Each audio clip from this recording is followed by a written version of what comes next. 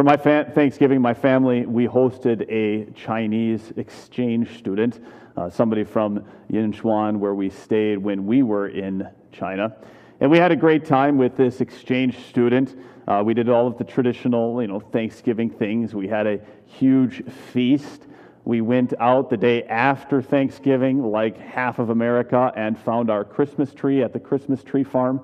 I think this girl was blown away by the fact there were over 1,000 people. We counted the cars. There were 500 cars at the Christmas tree farm that we went to, and so there's way over 1,000 people storming around this farm looking for Christmas trees. She was just flabbergasted by all these crazy people hunting for a tree. What a weird thing to do.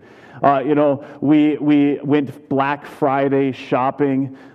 We did all of the things that we could think of for this girl to let her have the traditional Thanksgiving experience. At the end of the weekend, my wife and I, we sat down together and said, okay, is there anything else that we can do to help her have a good time, or to help make this experience more interesting, more meaningful? We reflected on the time that we were in China and the pluses and the minuses and all our failures and everything, and tried to say, well, is there anything that we could do to help her? And my wife's wife, she said something like, no, I think at this point it's out of our hands.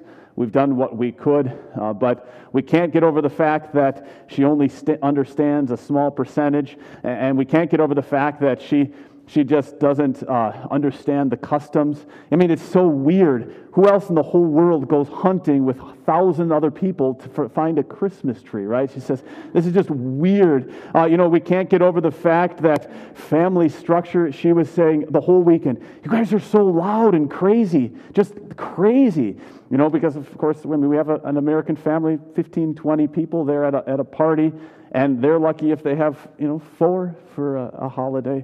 So everything is weird. I said, yeah, we probably can't help her anymore. Right? There are lots of situations like that in life, aren't there, where the amount of help that a person needs is so much greater than the help that you can possibly give. And that's what God lets you and I start to look at today. The amount of help that you and I need to deal with sin, with our spiritual weaknesses, with the failures that come from our own depravity and our sinful condition, from the death that envelops us in life. All of these things, it's so much greater than the help that you and I can give. Can anyone help us? I was thinking about this especially as we reflect on Christmas. I think Christmas makes many of us face our own failures far more than we have to the rest of the year. Every Christmas you have to think about that family member that you haven't talked to in decades, and you've got that conflict with, and you got to try to figure out, what are we going to do with Uncle, fill in his name, right, this Christmas. And you've got the reality of split families, broken families, hurting families, so much more prevalent, right? What are you going to do about the family member who passed away and all of the grief that you remember again at Christmas? Christmas is a hard time. It reminds us of all the help we need. And probably the help we need that's so much greater than what you and I can give. And that's what God wants you and I to see today. Today we're looking at this story of Jesus riding into the city of Jerusalem, and plainly the people are very excited. They're hooping, they're hollering, right? There's a big party going on. It's a parade. The irony of the situation is that the people, Jesus, he hasn't done a great thing for them yet. He's helped them, that's for sure, right? But he hasn't set up a new government yet. He hasn't built an army and conquered their enemies yet. He hasn't defeated all of the other surrounding kingdoms. He hasn't really saved them. He hasn't rescued them in a significant way. And so their parade is not to say, good job, Jesus, you did it, hooray. Right? Their parade this day at Palm Sunday is a parade to say, help us. We think you're the guy, now help us, now save us. And that's why we look at this story, the entrance of Jesus in Jerusalem, before Christmas. It's kind of a weird thing to do, right? But Christmas tells us that God saw the problems of his people and he came to help. And this Bible story, Jesus enters into Jerusalem. It tells us that he came to do just that. People asked for help, and God came to help. And you think, if our problem, if the world had been a classroom, and our problem was that we were uneducated, then God would have sent us a teacher. If the world was a hospital and our problem was that we were all sick, then God would have sent us a doctor. If the world was a courtroom and our problem was that we needed to have justice and punishment and equity served all around, then God would have sent us a lawyer and a judge. If the problem was an environment that was collapsing, then God would have sent a biologist. But he didn't. Or perhaps better to say, the person he sent, and we can see it in this story, is better than all of those things. He sent not just a teacher or a lawyer or a doctor or a judge. He sent a Savior in every sense. That's what this story wants you and I to be able to see. Is if we ask for help with the biggest problems of our lives, then God sends somebody who is far bigger than anything you and I can see. You look at this lesson, it says, glory to God, or it says, Hosanna in the highest heaven. Jesus is not just supposed to be an average kind of Savior. He's supposed to be the highest kind of Savior. The best kind of Savior. The one who is better than all of the rest. I was thinking about that just this week with my family, and maybe you were a little bit too, because we were talking about medical problems in life, and who you go to get medical help. Most of the time, when you need help, you go to somebody like a certified nursing assistant, or if you've got a really hard problem, you go to a licensed practical nurse, right? Because what do you have? You've got a bump or a bruise, and you need your stitches sewn up. You need somebody to give you some medicine, some aspirin, maybe a specific amoxicillin or something like that.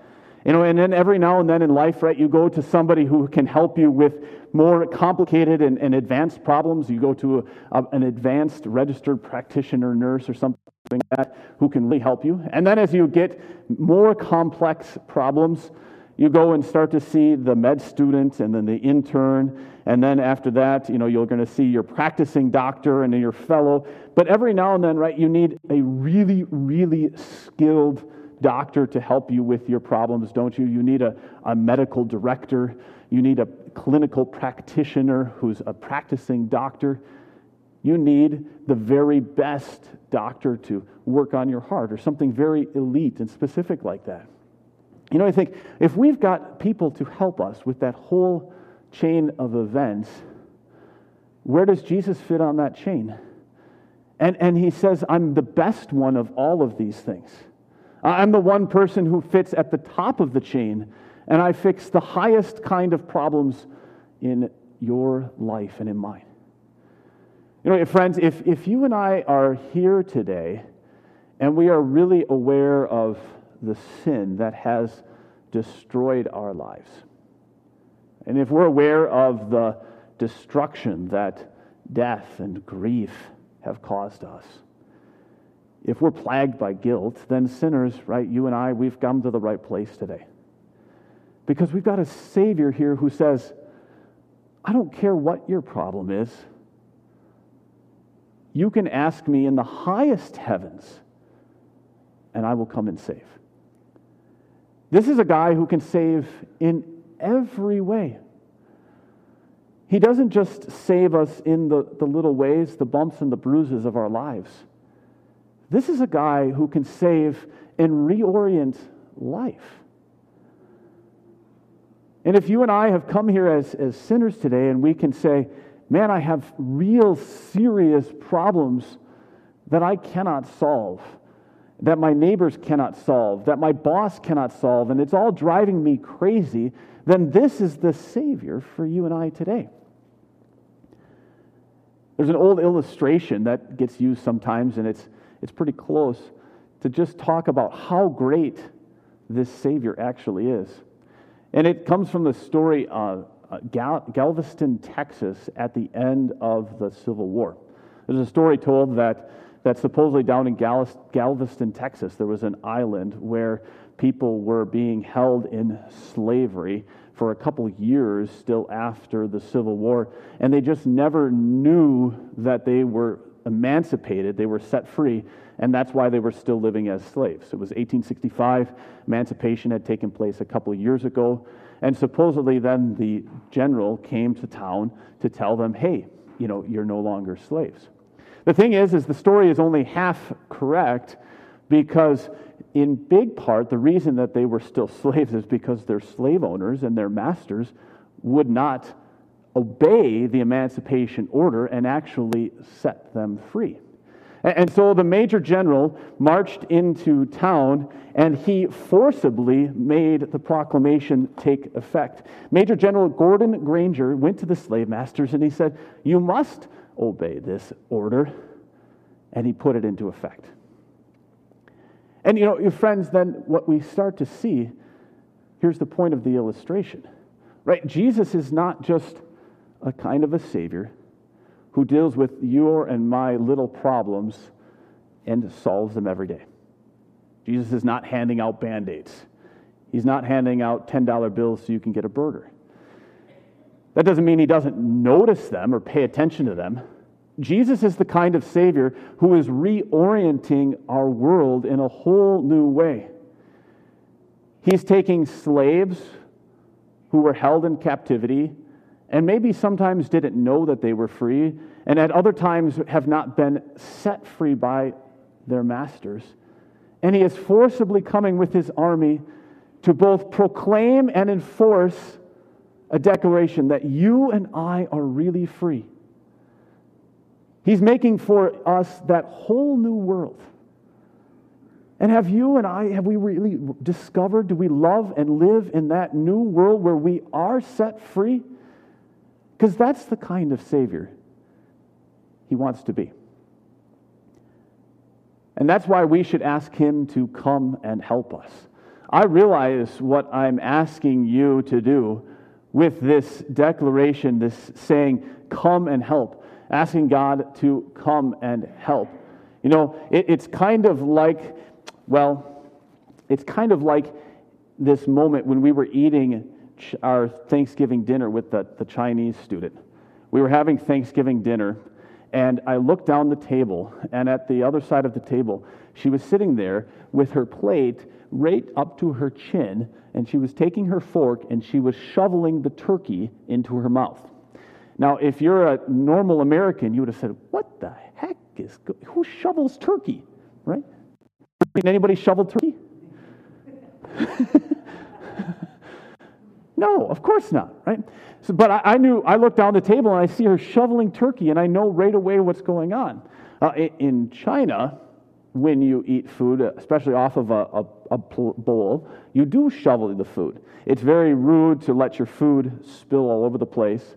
And so most of the time, if you have some kind of either rice or beans or noodles, something that will be kind of crumbly and fall all over the place, you pick your bowl up and you put it right next to your mouth and you shovel it. Right? Now, did I tell her at the middle of Thanksgiving dinner then that she was eating her turkey the wrong way and she didn't have to shovel it? No, of course not.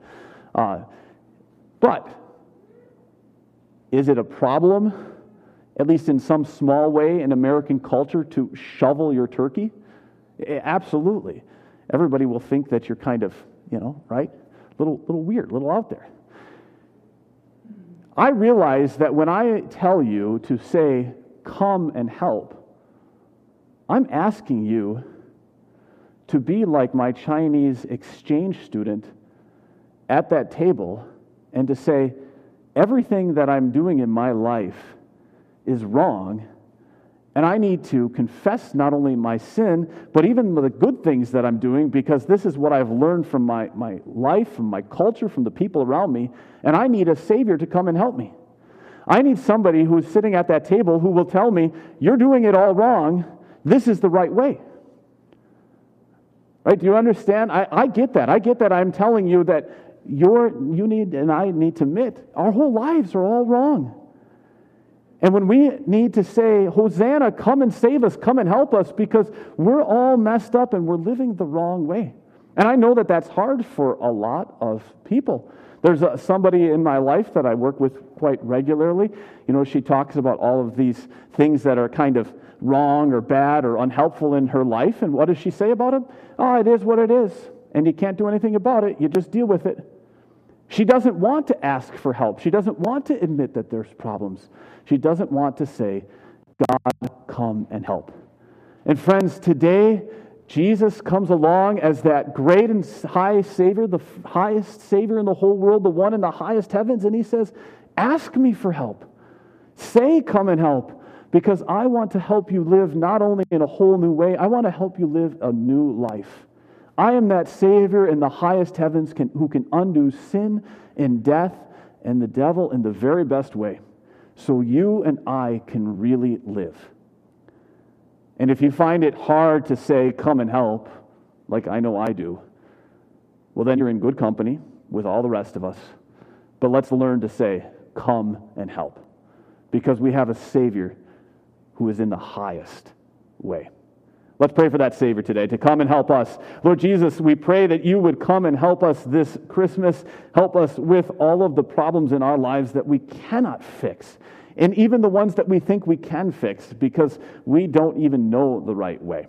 Make us open, help us undo our blindness to our faults and our sins and our failures and our weaknesses, confess the death that is among us, and take away all of our sin. We pray this in Jesus' name today. Amen.